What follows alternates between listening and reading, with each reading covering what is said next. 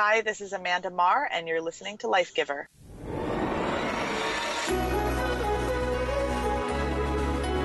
Welcome to Life Giver Military Spouse Podcast, a place for honest conversation and hope that will breathe life into your military marriage and home. This is Corey Weathers, and I'm so excited to share in this journey with you. This is Rebecca Dre. I just wanted to shout out today to encourage you to buy and read Corey Weathers' book, Sacred Spaces. For couples who have experienced deployment, you'll likely find yourself nodding along, revisiting and identifying the many emotions that you have shared and lived through. Sacred Spaces challenges married couples to create new intentions and change in our marriages. I have already seen firsthand the fruit of the Intentional Marriage Challenge, breathing new life into marriages as we actively and with new purpose pursue our spouse's heart. Thank you, Corey, so much for your book. God bless.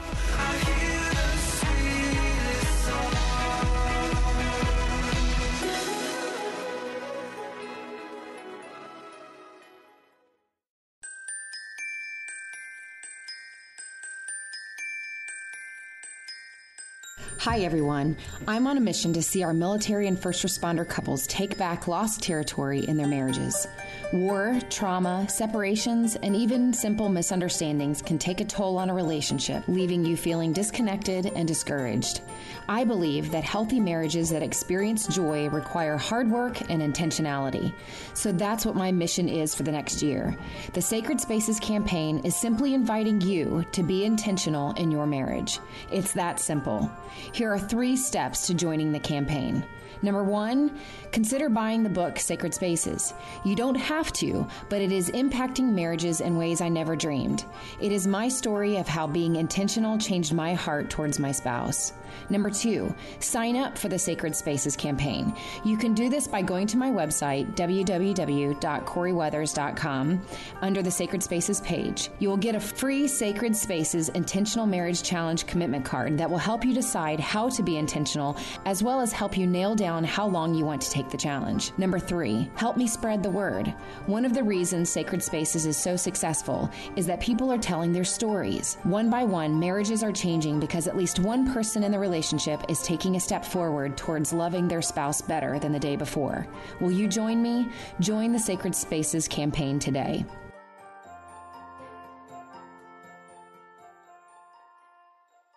Welcome to another episode of Life Giver Military Spouse Podcast. We are in the middle of the Sacred Spaces series, where we are addressing topics from the Sacred Spaces book that came out early in August, as well as having key interviews with those that were mentioned in the book. Today is a very special episode. I'm going to be interviewing Amanda Marr. Those of you who have read the book remember Amanda Marr as the Gold Star widow that I had the honor of serving back in 2009. This is definitely a sacred space for me. This discussion is definitely a sacred space for her, and I'm so honored that she would come on the podcast and have a wonderful discussion about what it was like for her to become a Gold Star widow and what it was like for her to overcome some of the difficulties since then. This is an inspiring interview that I think anybody can get something out of, whether it's addressing grief or crisis in your life, or whether it's about how can you make your marriage great, especially now that Amanda Marr is talking about what it's like to be a military spouse remarried again. So let's get right into the interview with Amanda Marr. All right, so with me today is Amanda Marr. Those of you who have read the Sacred Spaces book hear her name throughout the story as a beautiful friend of mine that I met under some very difficult circumstances back in 2009 on October 4th, when I was part of the care team and had to visit Amanda Marr and talk with her about having just lost her soldier. And I know that this is a difficult topic for Amanda to talk about. It's a difficult topic for me to share with the world, because for Amanda and I, this is a sacred space memory, and it's a very important part of our lives and our story. So it's a tough discussion. But I invited Amanda to be part of the discussion today because it gives Amanda the opportunity to share with everybody how her life is different now and how she's a different person because of the sacred space in her life, and maybe some of the ways that it's made her stronger. And I believe that her story resonates with a lot of you out there for different reasons, and it hits you on different levels. Some of you may have lost a soldier yourself. Some of you are afraid of going through an experience like that. Some of you want to work with Gold Star families. And Amanda Marr is not only a Gold Star wife, but she's also remarried and a military spouse today. And so, Amanda, thank you so much for having the courage and the vulnerability to have this conversation with me today. I really, really do appreciate it. And I love you so much. Thank you, Corey. I'm honored to be able to be a part of this. There are a few situations that allow for a tragic experience to then transcend to help with really anything and with others in general. So I think that this is great. I appreciate the invite. October 4th, 2009, we were part of a Squadron 361 CAV that was part of the 4th Division that was out in Afghanistan. And that's a particularly difficult day for a lot of people, not just 361, but a lot of different branches that participated in helping get a lot. There was 52 of our guys that were at Cop Keating in a remote place in Afghanistan, and they were overrun by close to 400 Taliban or insurgents. And your ex-husband, Justin Gallegos, was one of those who didn't make it. And you guys had a very special relationship, and that there was a connection with you guys that was very strong. And so the notification still needed to come to you on that day. And that's how we met. In fact, the notification happened, and then my role as the care team coordinator was to kind of follow what we call the green suits that do the notification and check in with you and make sure that number one, you're not alone, but number two, if there's anything that we can do as a care team to support you during those, especially those first couple weeks. So Amanda, let's talk a little bit from the beginning. Let's kind of go back, if you're comfortable with it, and just talk a little bit about that day. And we won't sit there for too long because it's a very special moment for both of us. It's a very tragic moment also. And I definitely don't want to sound like a voyeur in your life, and I don't want to give other people the opportunity to be a voyeur in your life. But maybe just share a little bit about, as you look back on that day, we talk about sacred spaces being significant moments in our lives that are usually experienced in a very multi-sensory way that mark us in a way that it takes up a lot of space in our story if we were to share our narrative or our story. And so when you look back on that time in 2009, what comes up, and maybe just describe it very, very little what that day was like for you? Well, it's like an abstract, painful painting if I look back on it, where I know that it's there. I know that I experienced it, but there are bits and pieces that I remember very clearly, some good, some bad. It's not like all the bad stuff I remember and the good stuff's a blur. It's kind of hit and miss what I do remember. And then I remember some of the stuff that ultimately I remember it being sort of a blur with some moments of lucidity here and there. And I remember the notification occurring, and then kind of between that and about 3 days later is again in that kind of abstract time frame. You said that it was kind of hit and miss, and no one, I think everybody who's ever experienced a traumatic moment, a car wreck, being notified of the death of somebody close to you, you often kind of zone out and things go tunnel vision, and it's hard to remember, details. Do you happen to remember them knocking on your door and what they said to you that day? I do. Let's see. Since I was active duty at the time, I'd been promoted the day prior. And so I had gone out the night before and with a girlfriend from my unit. And so she had stayed over at the house because we shared a babysitter with the kids. Anyway, so the next morning I wake up and, living life as normal. I wake up in the morning and I happen to look out my window of my upstairs bedroom, and there was a car parked in the driveway. And instead of having any cause for alarm of any kind, I thought, who thinks they can park in my driveway? So I come stomping down the stairs thinking like, oh, well, this just can't happen. How dare they? And if I remember correctly, I swung the door open before they were able to knock or ring the doorbell, which really caught them off guard. And I remember realizing what was happening before they were talking. Like there was just no other reason for there to be a uniformed service member standing at my door at 8 some o'clock in the morning on a Saturday, I think. Was it? Yeah, I believe it was a Saturday. But anyway, so there was just no reason for them to be there. And I remember asking for time for them to come back another time because the kids were there. My friend was there, the kids were there, and my house, the way it was set up, it was a pretty large open space.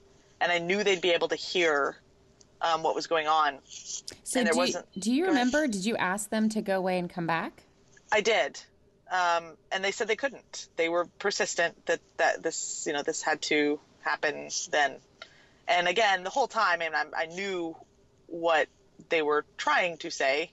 I know that they were looking for Mrs. Gallegos, and that was that threw them off, I think, more than me, because I had never changed my last name to Gallegos. So I was immediately like, oh, well, that's not me.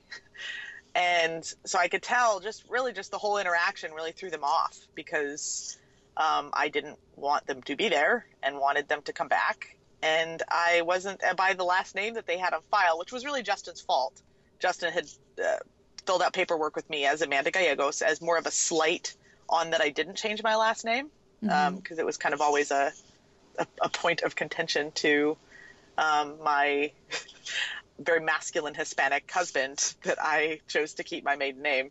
But anyway, so when they asked for Mrs. Gallegos, that really threw them off. And then I had asked them to come back, and they said that they couldn't. And I want to say they slipped up and said something like, oh, that there were others, that they had to meet with others. They were going to have other people to talk to or something along those lines. And that was my first moment.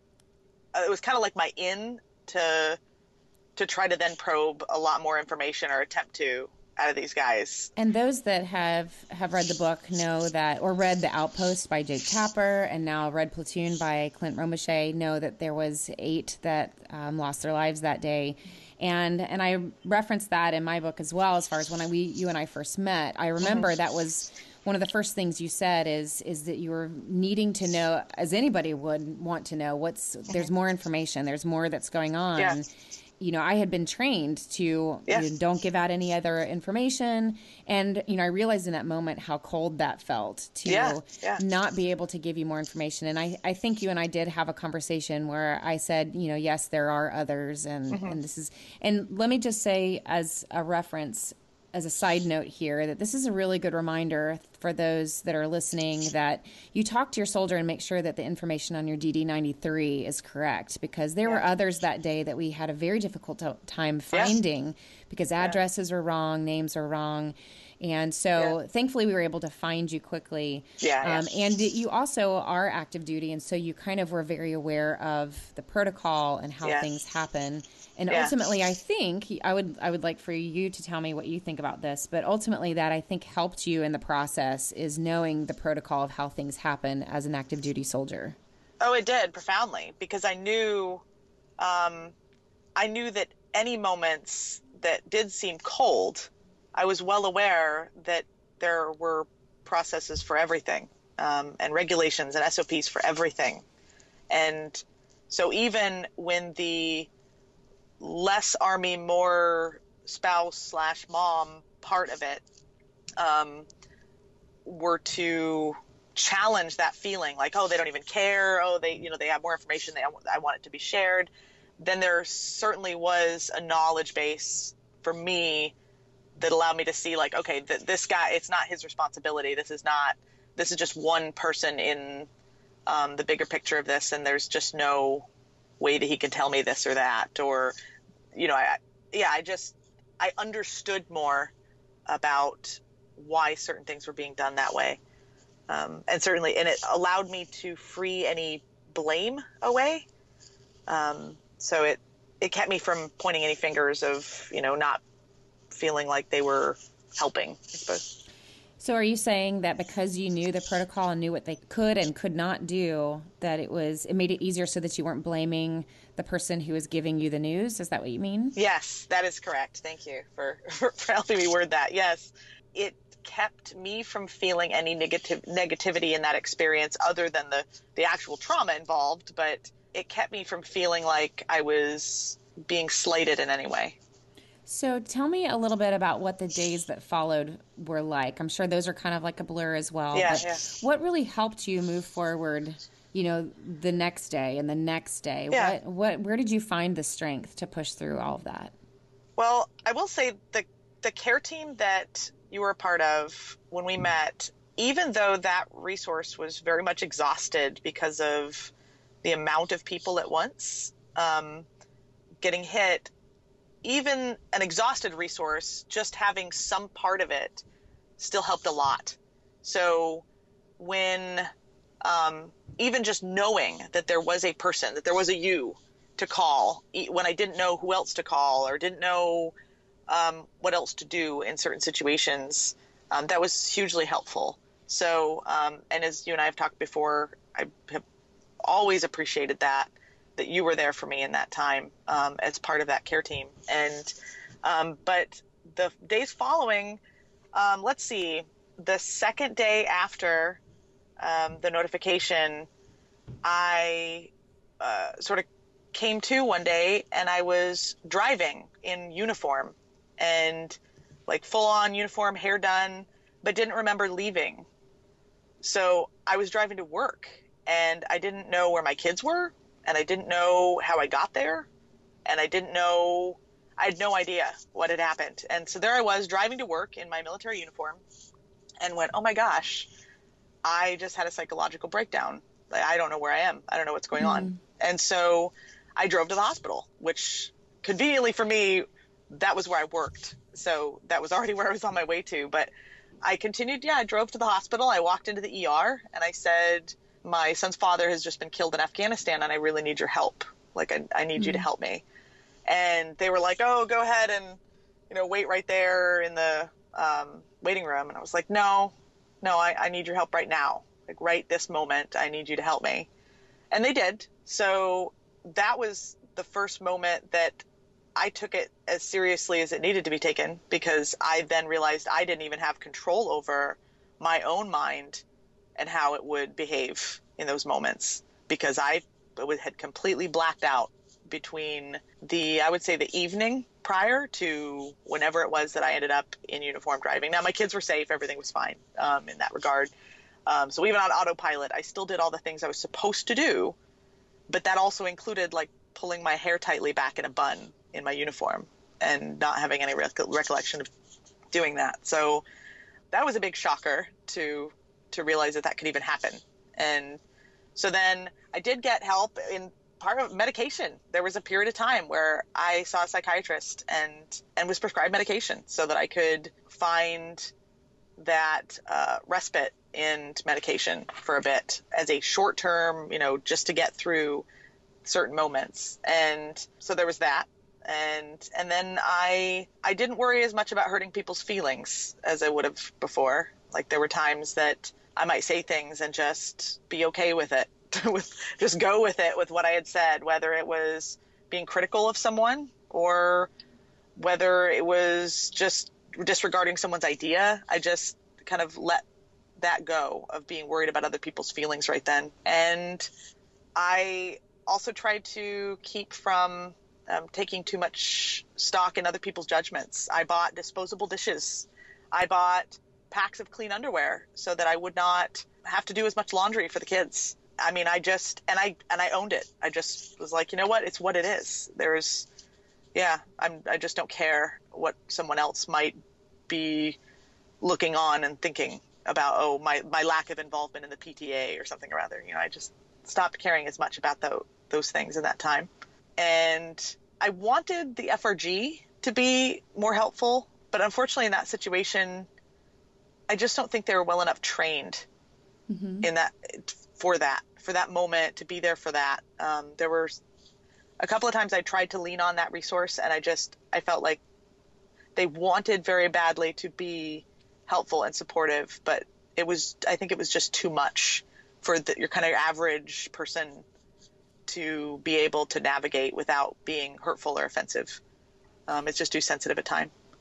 So a couple things have come to my mind. Number one, I'm absolutely amazed that and I think this is encouraging to me, is that even when you were at your lowest point, you still found a way to be an advocate for yourself. Like, I loved the fact that you went into the hospital and you didn't let them make you wait. Like, you said, no, this is what I need, and I need it right now. Yeah. And that you didn't apologize for that. And I think that is incredible that a human can do that under those situations. But also, I think that speaks a lot of what you were also saying about you stopped caring what other people thought, and you were an advocate for yourself and being who you needed to be to get to a healthy place, but also who you needed to be as a mother to children to get to a healthy place. You know, as I look back, and for those listening, I asked Amanda to be really honest about looking back about what could have been better, what we could have done different, because I think that we can always learn from, you know, our experiences. And so I welcome looking back on that and saying, you know, what could I as a care team coordinator have done different, and what can FRGs do different? And looking back, Amanda, I think back, and I think one of the things that we weren't prepared for as a 361 group is, you're right, I think that we weren't ready for something that big to happen. Yeah. And I think one of the things that I learned as the care team coordinator that I've tried to share with other units or brigades that are developing their care teams is that you never underestimate what can happen if there's a mass casualty situation, how that can really take out your entire care team, because even just one loss to your unit can impact everybody in a psychological, emotional way. And so I think what we saw happen for our care team and for the FRG is that everybody was paralyzed. Yeah. Everybody was afraid. Everybody was in grief. We suddenly couldn't support each other because we didn't know how to take care of ourselves. Mm-hmm.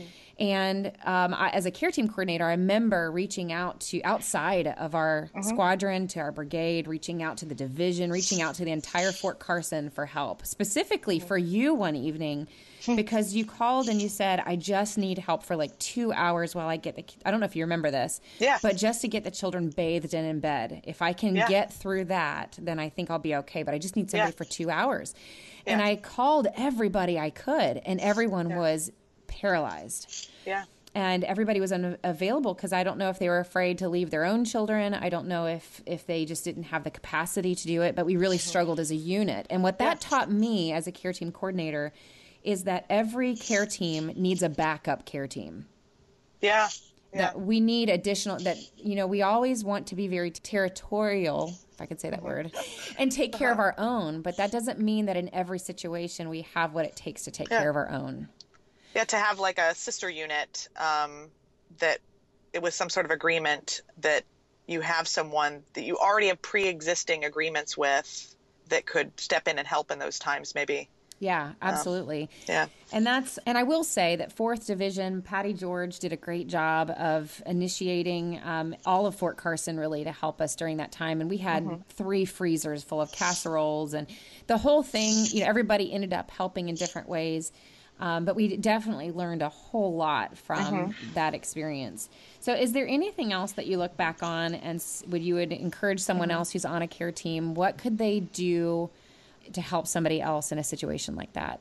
Their own self-care and resilience, I think, would be very important, because, again, that's not the time that I was going to be able to cater to someone else. I was too wounded in that situation to then take care of anyone else. And so for the person to be, again, adequately trained, because not a lot of these things are not, as you know, I mean, they're not natural born talents to be able to face that kind of grief or behavior and understand what to do. And so appropriate training in their own self-care and resilience, I think, is important. And then, and just not to take a lot of stuff personally, and just know that that person is in a lot of pain, or could be. And you know what, if they're not, they could be in a lot of denial, and to maybe even understand what that looks like, and just overall training. I'm sure there's a PowerPoint for it somewhere. Oh, I'm sure. And if there isn't, it's in development right now. Yeah. So no, it's just basically just that that training, it's applicable. That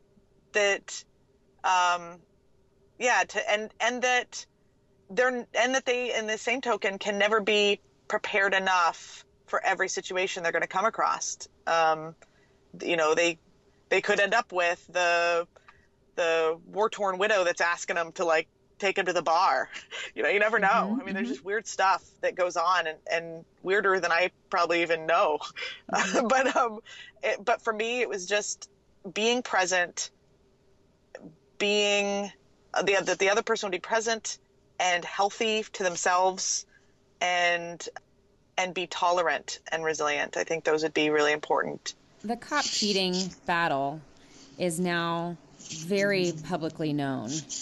We've had 2 Medal of Honors that came out of that battle. We've had the Outpost by Jake Tapper. We've had Clint Romeshay, who was one of those Medal of Honors, just came out with Red Platoon. And I know I joined you at the White House twice for those Medal of Honor ceremonies. You met with Obama at least once. And I'm not sure if you did it the second time. I think twice. Oh, I don't know, actually. No. How sad is that? I'm like, I don't know. I don't quite remember. At least once. But so my question for you is, a lot of sacred spaces that people have, service members who've had sacred spaces where during a deployment they've had a traumatic experience of their own. It's really easy to keep those sacred spaces, those important moments in our life, very private, and guard them and not talk about them. And here, a sacred space in your life has become very, very public. And your story, or at least even your name, is mentioned, in at least these 3 books, if not more. So can you talk a little bit about what that's been like for your sacred space to be so public? So with the books and any mention of my name, for starters, I realized that I'm sort of a supporting role in all of this, that everybody's kind of in it together. So it's not just, a book about Amanda that, and then there were a whole bunch of other people. It's a book about a whole bunch of really big, heavy concepts, and humans and families and pain and joy and all kinds of stuff. And so because I'm such a small part in that bigger puzzle, it takes a lot of the pressure off, because it's not just my story, it's everyone's story. And so there's that. And I'm happy that the story is told, whether it's the story from you talking about the sacred spaces and the relationships and the changes over time, or the nitty-gritty gunfire of the battlefield. I am appreciative that story is being told to everyone. So there's that. And then I've just continued to stay true to myself, so that I don't allow things that I wouldn't otherwise if they weren't, it's so hard to talk about. You're doing awesome. You're doing awesome. And then I try to think, like, how would Justin feel about XYZ decisions? So if, let's say they made Justin Mario Lopez in a movie, I know that he would not probably be cohesive with that decision. And so those are things that I'm like, ooh, you know what? And so I try to advocate for him not being here, and try to advocate for my kids. I certainly don't want some outrageous concept out there that my kids would be ashamed of, or that they wouldn't understand. So I'm kind of guarding their memory of Justin in the future while they're kids now. And so I do safeguard quite a bit, but luckily I haven't really had to be in that situation. No one has yet to put me in a situation where I feel like, ooh, I need to really put the smack down on this. So I'm incredibly fortunate in that way. But yeah, ultimately it's been okay. So I really haven't had to do a whole lot about the feelings of it being public. I will say I actually don't really read them beyond the parts that pertain specifically to our family, because I've already lived the living version of it. I don't have too much personal interest in revisiting that in a recreational way. So I tend to not read it. I don't like unwind with a copy of Red Platoon. Not that I don't think it's an incredible book, but it's not something it's not something I can do with my time and walk away from it feeling, good about my day. So it has to be a very special circumstance that I can sit down and actually visit that. So, and I accept that. I'm open about that. And I'm okay with talking to the people that have written the books or doing the interview or whatever, to just say like, yeah, you know what? I just can't do that. There's a lot of stuff I could do, a lot of stuff I could talk about, but I have limitations. And so I make that open as well. I think the biggest message that I have learned from all of this is the power that shared sacred spaces have. Mm-hmm. So whether it's in your marriage where you have these significant moments that bind you together as a couple, or I think what you're saying as far as, my relationship with you, I think was really solidified on that day because it was such a significant day for both of us at the same time that we've kind of been very protective of that sacred space that we share. Yeah. And so whether it was talking to you about including you in the book or even doing this interview, my relationship with you is far more important than whether or not we do the interview. And so I think, when I look back at all of the experiences with 361 and the relationships that we had with the Keating guys or with some of the other spouses, there's always been, I think, a very mutual feeling of wanting to respect each other and protect each other because those sacred spaces that we shared together solidified those relationships so much that we want to protect each other. Yeah. Yeah. And so I think my takeaway from that is really the power of when you experience these moments together, how bonding and the connection that happens because of it. And my goal is how do we bring that into marriage today? Yeah. And how do we have some significant positive moments together with our spouse that binds us in a way that counterbalances some of the negative experiences that we have separately? Yeah. So I would like to ask you and kind of get into you're married now and you're actually married to another soldier. And I think that's going to surprise a lot of people because after going through what you went through, I think the first question would be, why would you put yourself through that? Yeah. Not that you put yourself through it all over again, Yeah. But why would you want to marry a soldier again? And so I don't know if you want to share a little bit about, how long you've been married and just a little bit about your life now. Okay. Well, first of all, I really didn't want to be married back in the Army again either. It's one of those can't choose who you love things. It was one of those things as it was occurring. I was like, man, this is going to be awful because I knew very well that I was jumping right back on that lifestyle that I really had tried to distance myself from after Justin died. I was getting out of the Army. I was moving back home to where I was from, where I was born and raised, so that I could really kind of just surrender back to safety in that time. And in that period of time, after some time passed, I had started talking to my now husband again. When I don't even have Facebook anymore, but at the time I reached out to him on Facebook and was like, hey, blah, blah, blah. And I hadn't talked to him forever. And so anyway, it turns out was actually then deployed to Afghanistan when we started talking again, which was horrible. But he was very understanding of all of my crazy anxieties throughout that deployment. And then we started kind of talking romantically. It helped again a lot that we had known each other previous as friends. And so then he ended up coming and visiting for his R&R or his mid-tour leave. He came up and visited, and it went really well. And at one point he said, do you think you'll ever get married again? And I was like, oh, no, absolutely not. There's no way.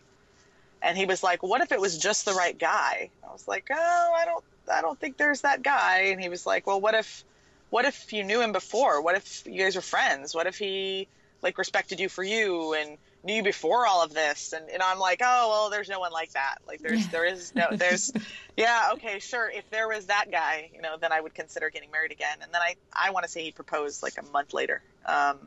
And so, but the way that happened naturally was the only way it could have, because again, even when it was right in front of my face, I was still like, oh, absolutely not. And I wouldn't have fathomed that a relationship of substance after everything. So I would want to remind others listening that you may feel a certain way at some point, and that's perfectly okay. And to be present in that feeling to always be open to the fact that you just don't know how you're going to feel about something in the future. And that even if the feeling is negative, it's not the end all be all. It may be that you do end up in another situation going, wow, I can't believe I felt like this couldn't happen, you know? So I married back into the Army, and then we moved, as in true Army fashion, you know, we got moved around the country. And so that's fast forward to now. We've been married for 4 years. And I do have some tips, I guess, for how I feel like we've gotten through some things. As you know, him and I have not been immune from very real life problems in a marriage. So it wasn't like, oh, I already went through one horrible experience, I guess I'm safe for the rest of my life. One thing is I had to not romanticize my previous marriage. I couldn't romanticize Justin and I. I mean, we had a lot of problems, and he had a lot of problems, and I had a lot of problems separately, and we both had a lot of problems, and it was a very, very real military marriage so I had to remember when I would think like, oh, well, Justin wouldn't do it like that, or Justin wouldn't have never let that happen, or whatever. I had to remind myself that, first of all, they were two very different people for a lot of good reasons, and that there are problems in every marriage to be navigated through. That it's just a fact of life. You're not going to be the one marriage that's never going to have an argument and that survives gracefully through that. And so I did learn that the only way to be married was to stay married. So in some of our worst times, it was just to agree that we were going to stay married. And that's all that we could do in those moments. And that was the only commitment we were going to keep, even if we thought we hated each other at the time, just that we were going to stay married through it. So there's that. Is there anything that Jeremy does that has helped you as you've looked back on the pain of losing Justin? Is there anything that he's done really well that's helped you? He's maintained a level of involvement that's been kind of a delicate balance, and he's been very sure of himself as who he is in my life, so that he's not uncomfortable or jealous or insecure.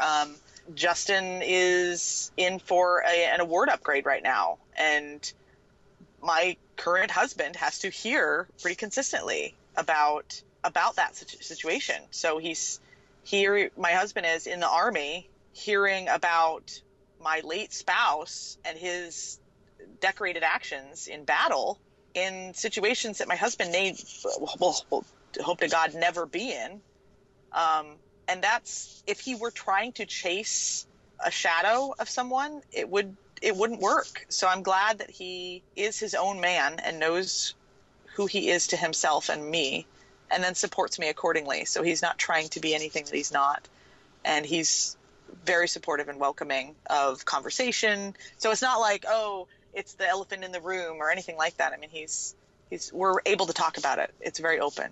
What is it like for you to be a military spouse, again, assigned to a new installation and involved maybe, or are you involved in FRG or being kind of playing the normal military spouse role? Are you involved where you are? And what is it like for you to be a military spouse? I was involved more when we first got there. I kind of just helped an FRG get on their feet and then stepped away because I do work full time. And not that working full time by any means should disqualify someone from being able to volunteer and be involved. It just, in my situation, I had enough to give to get something started for others to get involved. So I kind of used my motivation in that way. But my time was very hard to come by after that. And so I was involved more at the beginning. Now I'm much less involved. And frankly, it's a different command, and the command's not as involved as well. And that does make a huge difference. If you feel the support for a family program or don't, it does make a difference how many people will get involved and volunteer. Anyway, so I was very much involved, and since I do wear multiple hats, so I'm a veteran, and I am a military spouse and then a Gold Star, I have to remember my audience in those moments where I'm not there as having gone through tragedy and loss FRG leader. I'm just there as a military spouse, wearing that hat, being Jeremy's wife. I love that. So I have to remind myself, not not not too often, only in really trying situations. Maybe maybe someone will make a remark about, well, I don't know why there's, survivor parking at the commissary. And I have to just remember that rightfully so, they have no idea what that's like to be through. And I'm glad that they don't. I'm glad that the huge majority of military spouses don't know that feeling. And because if they did, that would be a horrible world to live in if everybody knew what that felt like. So I'm glad, frankly, when I hear stuff like that, I'm like, oh, that's wonderful. I'm so glad that they don't even understand what that could mean. They never should, and I hope they never do. So I just remind myself of who I am when I'm there and be that person. Has there been situations where you have opened up and shared with people that you are a Gold Star, and has that helped at all? I have, and it did help. I did a talk at one point about DD-93s, about the importance of accuracy and the importance that the command team helps scrub soldiers of paperwork with them, and maybe emphasize the importance of, hey, are you sure that you want 100% of this to go to, your great aunt that you've only met, and you're not going to leave that to your wife? These moments where I've encouraged the unit to just make sure, just even in a conversation with their soldiers, that the soldier is making an educated, informed decision on the paperwork, because it means a lot of heartache, either caused or saved, if it's the way it's supposed to be. So anyway, I did talk about that. I talked to the families and the soldiers about the importance of that. And that was very well received. And they did. The command went through and fixed a couple of things, found out that a couple of soldiers, really, that's the way they wanted things, and it was fine. They respected that. And then I talked at a casualty assistance officer training on Fort Stewart. So they invited me to come and kind of tell my story, make the PowerPoints more real. So I did. I went and talked to them about that. And I think that was a very good class. And I think that probably helped a lot of future CAOs as they go out and hopefully never have to make a single obligation. But if they do, I feel like they were better prepared for it to have a Gold Star talk at it. So when I listen to you talk, and I've been talking to you off and on since 2009, I listen to you and I hear how strong of a woman you are. I don't want to use the word resilient. Like you really, in some ways know who you are, know what you feel. Maybe not 100% of the time. I think that's no person can do that 100% of the time. But when you look back on all of this, how are you a different person? How are you a better person? What's changed in you because of everything you've been through? Well, I've learned a lot, of course, whether I liked it or not. I learned a lot about priorities. To me, it's personal priorities, and kind of sort of triaged my own life over time. First of all, financial incentives, you can't take it with you, so there was that, stuff like that.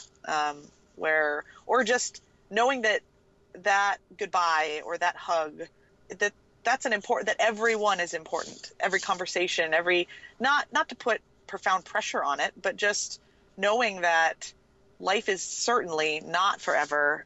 And I know it sounds cliche, but that life really can be a lot shorter than you anticipate. And so the people that you care about, just to be mindful of that as much as you can. And so I learned a lot of lessons, and those are just a couple of examples, but I learned a lot of lessons, and I learned a lot about marriage because Justin and I had the problems that we had and never got to resolve. I try to live a life that is worth dying for and live a marriage that was worth being blessed with, because it's a lot of sacrifice involved. So I try to remind myself of that when I get off course. So that's changed me for sure. I've actually learned to protect my spouse better this time around. And I hate to, again, it's not like marriage A, marriage B, but I've learned to protect my husband emotionally better than I did with Justin. And so... Can you unpack that a little bit? Yeah. So protect from stress, from distractions, from feelings of inadequacy. I mean, they've made a commitment to the military, and make that easier for them. I mean, it's not a surprise to any military spouse or military family member that they have a commitment to the military. And it is not, I don't feel like it's fair on late nights and distracted weekends for us to lean entirely on them for our own health and wellness, because no person can juggle that many things and do them all right. So something would have to give. And, here they are trying to take care of themselves, their country, their children, and you all at the same time.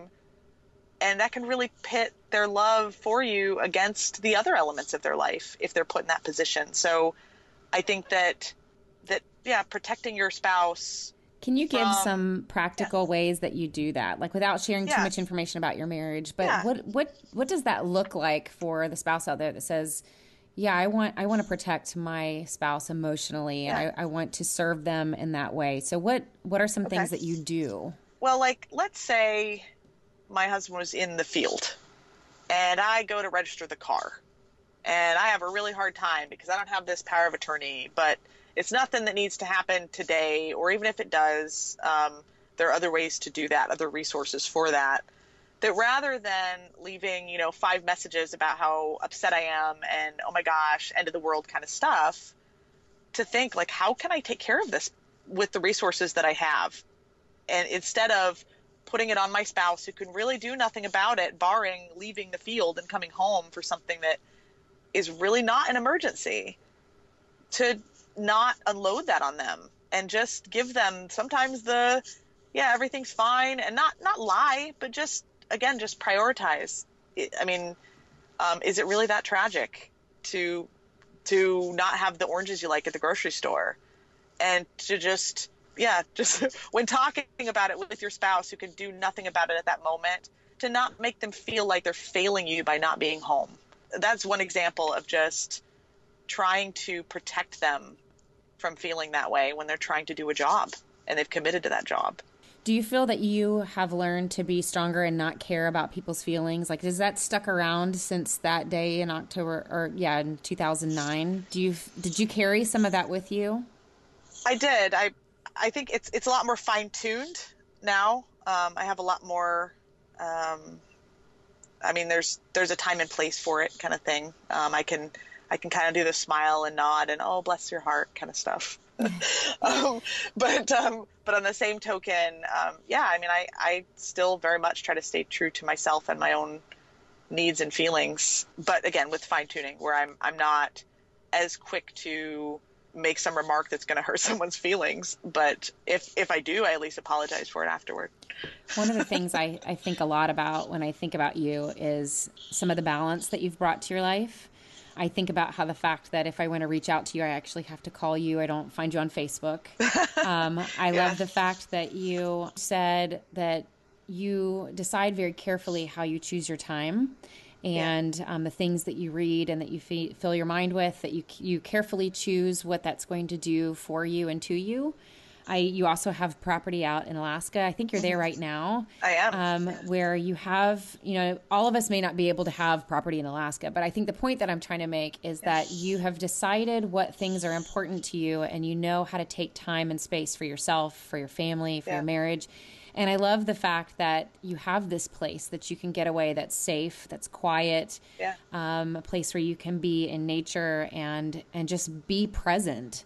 Yeah. And when I think of you, I think of that. That's who I think of, when I think of Amanda Marr. I think present. I think that you are really living this life well. And that doesn't mean that you're living this life perfect, but it means that you are trying to keep your priorities in line, because, that's one of the changes that happened in Matt when he came home, is that when you experience grief and you experience the loss of people that are important to you, it really makes you live differently. And that was really hard for me as a spouse, for him to come home and live differently. And yet I'm still troubled by the debate on Facebook. And so it's been a challenge in our marriage for me to live up to the standard of living that Matt now has, having gone through realizing that life is short and that it is something worth doing well. And so I guess to wrap up our time, is there anything else that you would say about how your life is different now and what's worth really your energy emotionally, physically? Anything else that you would say to anybody out there since you have the chance? Just that it really does get better. So that's from the grief standpoint, from the Gold Star standpoint, that it really does get better, and you can be happy, and then from the caretaker of grief standpoint, that if you think about it too, the same person that without grief might not have been your favorite person to be around, or someone that might have been challenging, having not have gone through anything, that doesn't mean they're going to be a precious angel after going through grief either. So to remember that these are just people, that whether having gone through loss or tragedy or not, it's that they're not a big scary monster, or they're not an angel, they're not a prophet. It's just a person that's gone through a lot. Yeah, that it does get better. And thank you for saying that about the way you think of Amanda Marr, because I feel like that's an incredible compliment, to think of a woman through struggles that then has a property in Alaska that I'm present at. We spent 5 days building an outhouse the last week, and that's been like our meditation practice, is finding a place to poop in the woods. But to us that is things that are important. Is, you know what, I want a comfortable place to be able to read the newspaper and go to the bathroom. That's a lot different than a Facebook argument, or, oh no, they built a roundabout in my town and I hate it. It's just, we just think of things differently, and I think that's just where I found my place to be. Well, Amanda, I just want to say thank you, and that I love you so much, and this has been thank you. I love you. One of my favorite conversations ever. Oh my gosh. And thanks. What an incredible challenge, I think, that you're giving all of us, perspective that I think is incredibly important, and that we need to surround ourselves more with people who've gone through difficult things, that we don't need to run from difficulty. It actually makes us better people if we allow it. And so I love you so much. Thank you for being vulnerable and having the courage to talk about it. I know that causes anxiety pretty easily. And so I just really thank you for your time. Yeah. Thank you, Corey.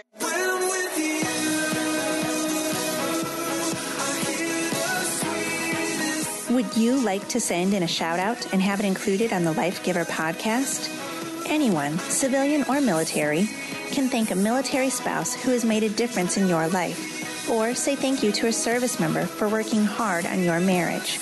Record your shout-out by using your voice memo app available on your device, and email it to Corey@CoreyWeathers.com, or call in and leave a voicemail shout-out to 706-431-7222, and we will do our best to include it in future podcasts.